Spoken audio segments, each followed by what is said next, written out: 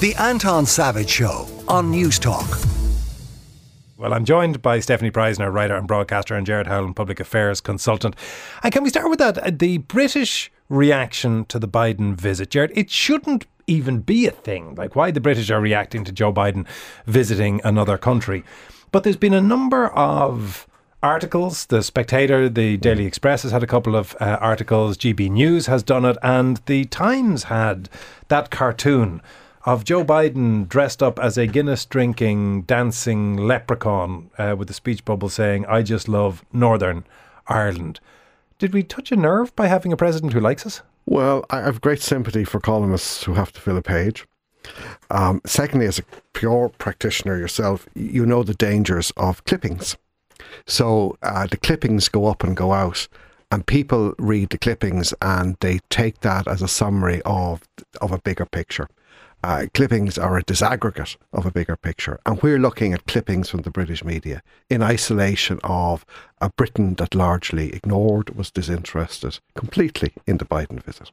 So we need to be aware of our self-regard in this instance, I think. Well, the clippings are from a paper. Like, there's no positive clippings, you know, and so that is a disproportionate reaction. There's relatively very little coverage. That's the big picture. But the coverage that is there is weirdly negative. Except The Guardian. And it is weirdly negative, and it does come from a particularly Tory Brexiteer quarter of the British media, who have a fundamental problem. They have a fundamental problem about a chip on their shoulder about Ireland forever, and that is doubled down on by their catastrophic failure in relation to the pretensions they plugged into for Brexit, which particularly centred on an amazing future free trading relationship with the United States of America, which totally unsurprisingly, nothing whatsoever to do with Ireland, has not and will not be fulfilled.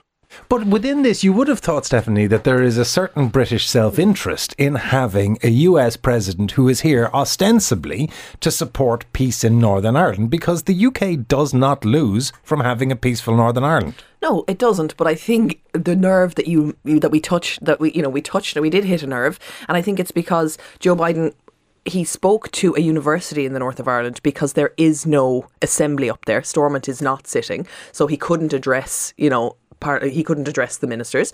I think he didn't kind of bow down to them. He said, very clearly, like, look, there's an awful lot to be gained if you can get your act together. You could get loads of American investment, which they weren't happy about. But this cartoon is my issue because it's actually just bad. It's inaccurate. First of all, when I saw it, I thought that it was King Charles. It doesn't actually look like Biden, and the ears look like George Bush's caricature. He doesn't drink, so it's factually inaccurate. And I think the joke is that, or I don't actually understand it, but I think because the word northern is in smaller font, that there's some sort of dig at the fact that he didn't spend long in Northern Ireland or something. But if you're going to be a caricature and make a cartoon, it has to be funny. It has to be at a glance. But that looks like something from Punch in the mid-1800s. I know, but this paddywhack, but I don't actually kind of have an issue with that because I do think that we play up to the paddywhackery as well. Like when Biden is here, we do I have two pictures in front of me, Stefanie. One is the cartoon and the other have the today's London Times open in front of me. There's a big colour spread of King Charles inspecting his troops at Sandhurst.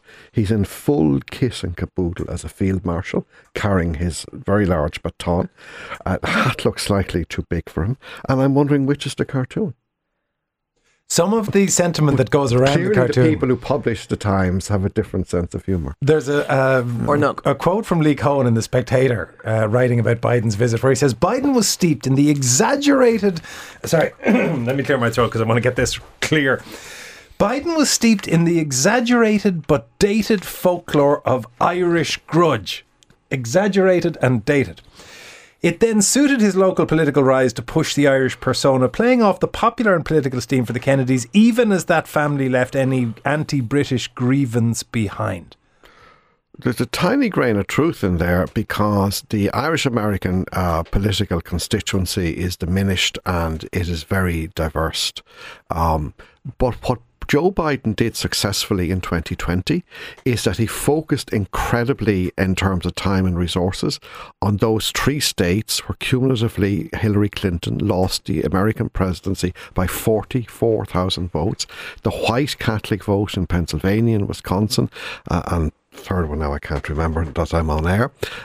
He focused on that, and that was a white Catholic vote, and he turned the dial on that very slightly, and that very slight turn of the dial was sufficient to get him over the line. So it's much smaller than it was, but it was incredibly important, small though it is, in key states for him. And in a sense, his most important political engagement in Ireland was in Knock. That's saying to a key group of people that he's just Catholic enough for those Catholics to vote for him one more time. Can I give a much more pedestrian interpretation of what I think is happening?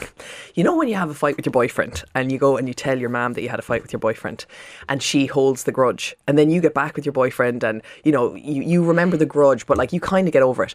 I think that with Ireland and England, we are that couple, and we, like, Joe is holding a grudge for us with the UK that we have largely gotten over, and so he's sort of, yeah, he's our mother in that situation. And I remember years ago giving an American friend of mine a bottle of Irish whiskey, and he said that he wasn't sure he could accept it because it was Protestant. I remember thinking, hey, how do you know what whiskey is Catholic and what whiskey is Protestant? And surely that went out with the flood. But yeah, and surely that if legacy an Irish person gives it to you, you just accept it. I do recall trying to explain with great difficulty that St. Patrick's Cathedral in Dublin was not Catholic. As to Joe Biden and his capacity to win it again, Gerard, that was always his bet, that he could be his pitch was that he was the one who could win that key vote to convert the popular vote into the Electoral College victory that was needed to defeat Trump. Having seen him over the past week, can he do it again? And is he physically, intellectually, emotionally and all the rest of it able for the stresses of another campaign? So he's clearly up to it this week. But whether in November, 12 months, people will make a judgment, he's up to it for another 4 years. I think if his opponent is not Trump, he has a big problem. If his opponent is Trump, it's a maybe. What do you think? I don't know what I think. I don't think it. I don't think he will win, no. I don't think that he should go for it again. I think that we need sort of I think that America needs a younger, more... not younger in terms of age, but like a more lively, engaged, less old white man version of a president. The old white man did very well the last time. Yeah, I know, and I think maybe I'm thinking about the electorate as just millennials, which they're not. But I would like to vote for a younger, more sprightly, engaged. Well, he will female. be the Democratic candidate if he runs. That's it. 100%. So the only issue then is who's. But like, is Trump going to be running from prison? Like what? He might well, but you know, put him in to get him out. There won't be any conclusion of any trial before the presidential election. I doubt it. And it will galvanise his base quite a lot. Gladstone formed his last government when he was 84, but that was a rather different world. I have to say, you know, we all have relatives, and the idea of an 86-year-old being president of the United States is a bit challenging. Do you think? I do, yeah. God, to be brutally ageist. I mean, I don't think I'd be up to it when I'm 86. I'm not up to it now, obviously. I guess it depends on what you see the role as. Like, it's different from Ireland, yeah? It's more, I think... But surely it depends on the nature of the 86-year-old. I mean, what age was Anthony Fauci when he was still working? He was 82, 83? Yeah, but it's not the same job. It's not the same travelling around, meeting dignitaries, going to these events. Surely there's nothing inherent about being in your 80s that precludes you from doing that kind of thing. No, there isn't anything inherent, but the number of people who are still up to it diminishes with time. That's my life experience. There are people, of course, who are able, you see them in the 40-foot every morning, but this particular man, I'm not sure in another 4 years. Let us move to issues closer to home. Interesting little row in the coalition, Gerard. I wanted your view on this because you've been inside these sort of smoke-filled rooms, although most of your time was probably post-smoking. It's strictly non-smoking now, I'm afraid. This is an interesting little spat. So Pascal Donoghue, it is being reported, has sent a memo to Cabinet, and in what has been described as a strongly worded memo, he has said that he is absolutely not persuaded by the economic analysis on the benefits of hosting Euro 2028. This is the analysis presented by the Tourism Minister. Them's fighting words. Absolutely not persuaded by a Cabinet colleague's desire to have the Euros. Well, it does show how powerless the Department of Public Expenditure has long been in terms of controlling public expenditure, which has long been out of control. And it is a telling insight into that overall relationship that the Minister for Public Expenditure would have such deep concerns, and that he was talking to himself in relation to his colleagues. If I were Pascal, I'd be very embarrassed. Why? Because it shows that he, on an issue he chose to take a stand on, could not hold the line on public expenditure. And if you are that minister and you cannot hold that line, what is it exactly you are for? And the issue, of course, is, underlying this, Stefanie... He's the CFO. But he's the CFO, and a line manager has said, I have a wizard wheeze that I think is going to make a lot of money, and he's just saying, I'm not convinced, give me more detail. That's what CFOs do. Indeed. And they're saying, no, we're not going to, we're just going to spend it anyway. Yeah. The Cabinet have approved it. Well, let's be clear what it is. The Minister, this being Catherine Martin, Minister for Tourism, has said that by bringing in the Euros, they're going to get about 189 million quid, and it's only going to cost 93 million to host the tournament. And Pascal Donoghue, and one assumes his officials, are saying, lads, the hotels are going to be neck deep in people anyway at that point, so where's the economic benefit? Yes, and it gives, because we haven't seen all of the detail around it, it does give the impression that, you know, Catherine Martin and her team are being sort of dangerously cavalier about things where deep consideration is appropriate. And Pascal is saying, I'm not saying no. Let's be clear, spending departments are habitually dangerously cavalier. Oh, I'm definitely Team Pascal on this. Just to be sure about that. I am Team Pascal on this. But is this not, I can't remember who had the line that said that if the Department of Finance had a mission statement, it would be no. Like, that's the job of the public expenditure minister, is to say, hang on, lads, steady. Absolutely. And it is to be the in-house pessimist and all of that. But the reality is that the Department of Finance and the Department of Public Expenditure are separate, obviously. But they're saying on the one hand that our tax base is not secure, that very significant amounts of our corporation tax is, quote, at risk, unquote. And at the same time, there's public expenditure going on at a rate that assumes the corporation tax, which is at risk, in their view, is not at risk at all. Can we go to something positive and happy to wrap us up? This being the news that Colin Farrell is apparently very important. This is a nonsense. Oh, he is important. There goes positivity. He's a great actor. But this Times, so Colin Farrell has made the Times 100 most influential people list. Hooray! Hooray! Except it's the who's who of famous people nominating their famous friends. So he was nominated by Nicole Kidman. Like, if these are the top most 100 influential people, the world is in serious trouble. And also, Time magazine has just become like a clickbait, you know, like one of these.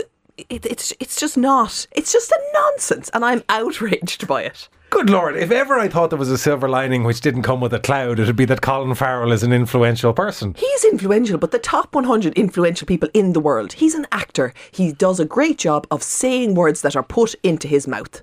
Now, if that is... But he's also liked and a role model and so forth. But there are people out there who have millions... Like, it also betrays the fact that people don't understand what influence is. There are people out there who are influencing millions of young people on social media, and you've never heard of them. You have never heard of them. They're some random Korean, K-pop singer. And if they put up something on their social media, everyone believes it. Colin Farrell is not that. Neither is anyone on this list, in my opinion. Jared, do you want to bring the happy? Obviously mildly jealous of Colin Farrell for several reasons. But anyway, to get over my own bitterness here, this is more of like Hello Magazine than Time Magazine, as I remember Time Magazine. I've no problem with Colin Farrell, but I have to say... Hang on, both of you. Look, influence does not necessarily mean the capacity to wield a military stick. Influence involves things like influence on our thinking, on our values, culture, on our morals, does on our Colin culture. Farrell influence your thinking, Anton Savage? Does it? Be honest. He has recently made me more confident in wearing some Aran jumpers that I wouldn't have worn out of the house as much as I now do. I am not sure sure that Time magazine is talking about your sartorial decisions or his sartorial decisions when they call him, when Nicole Kidman nominates him as one of the top 100 influential people. It's a racket. Well, I'm happy for Colin anyway, even if you aren't. Oh, I'm happy Well, for I'm him. happy for him. And I'm happy for Jennifer I'm a bit concerned Coolidge. for Time magazine. But concerned, yes, exactly, for Time magazine. Stefanie Preissner, writer and broadcaster, and Gerard Howlin, public affairs consultant. Thank you both very much for coming in. The Anton Savage Show, Saturday morning at 9 on News Talk.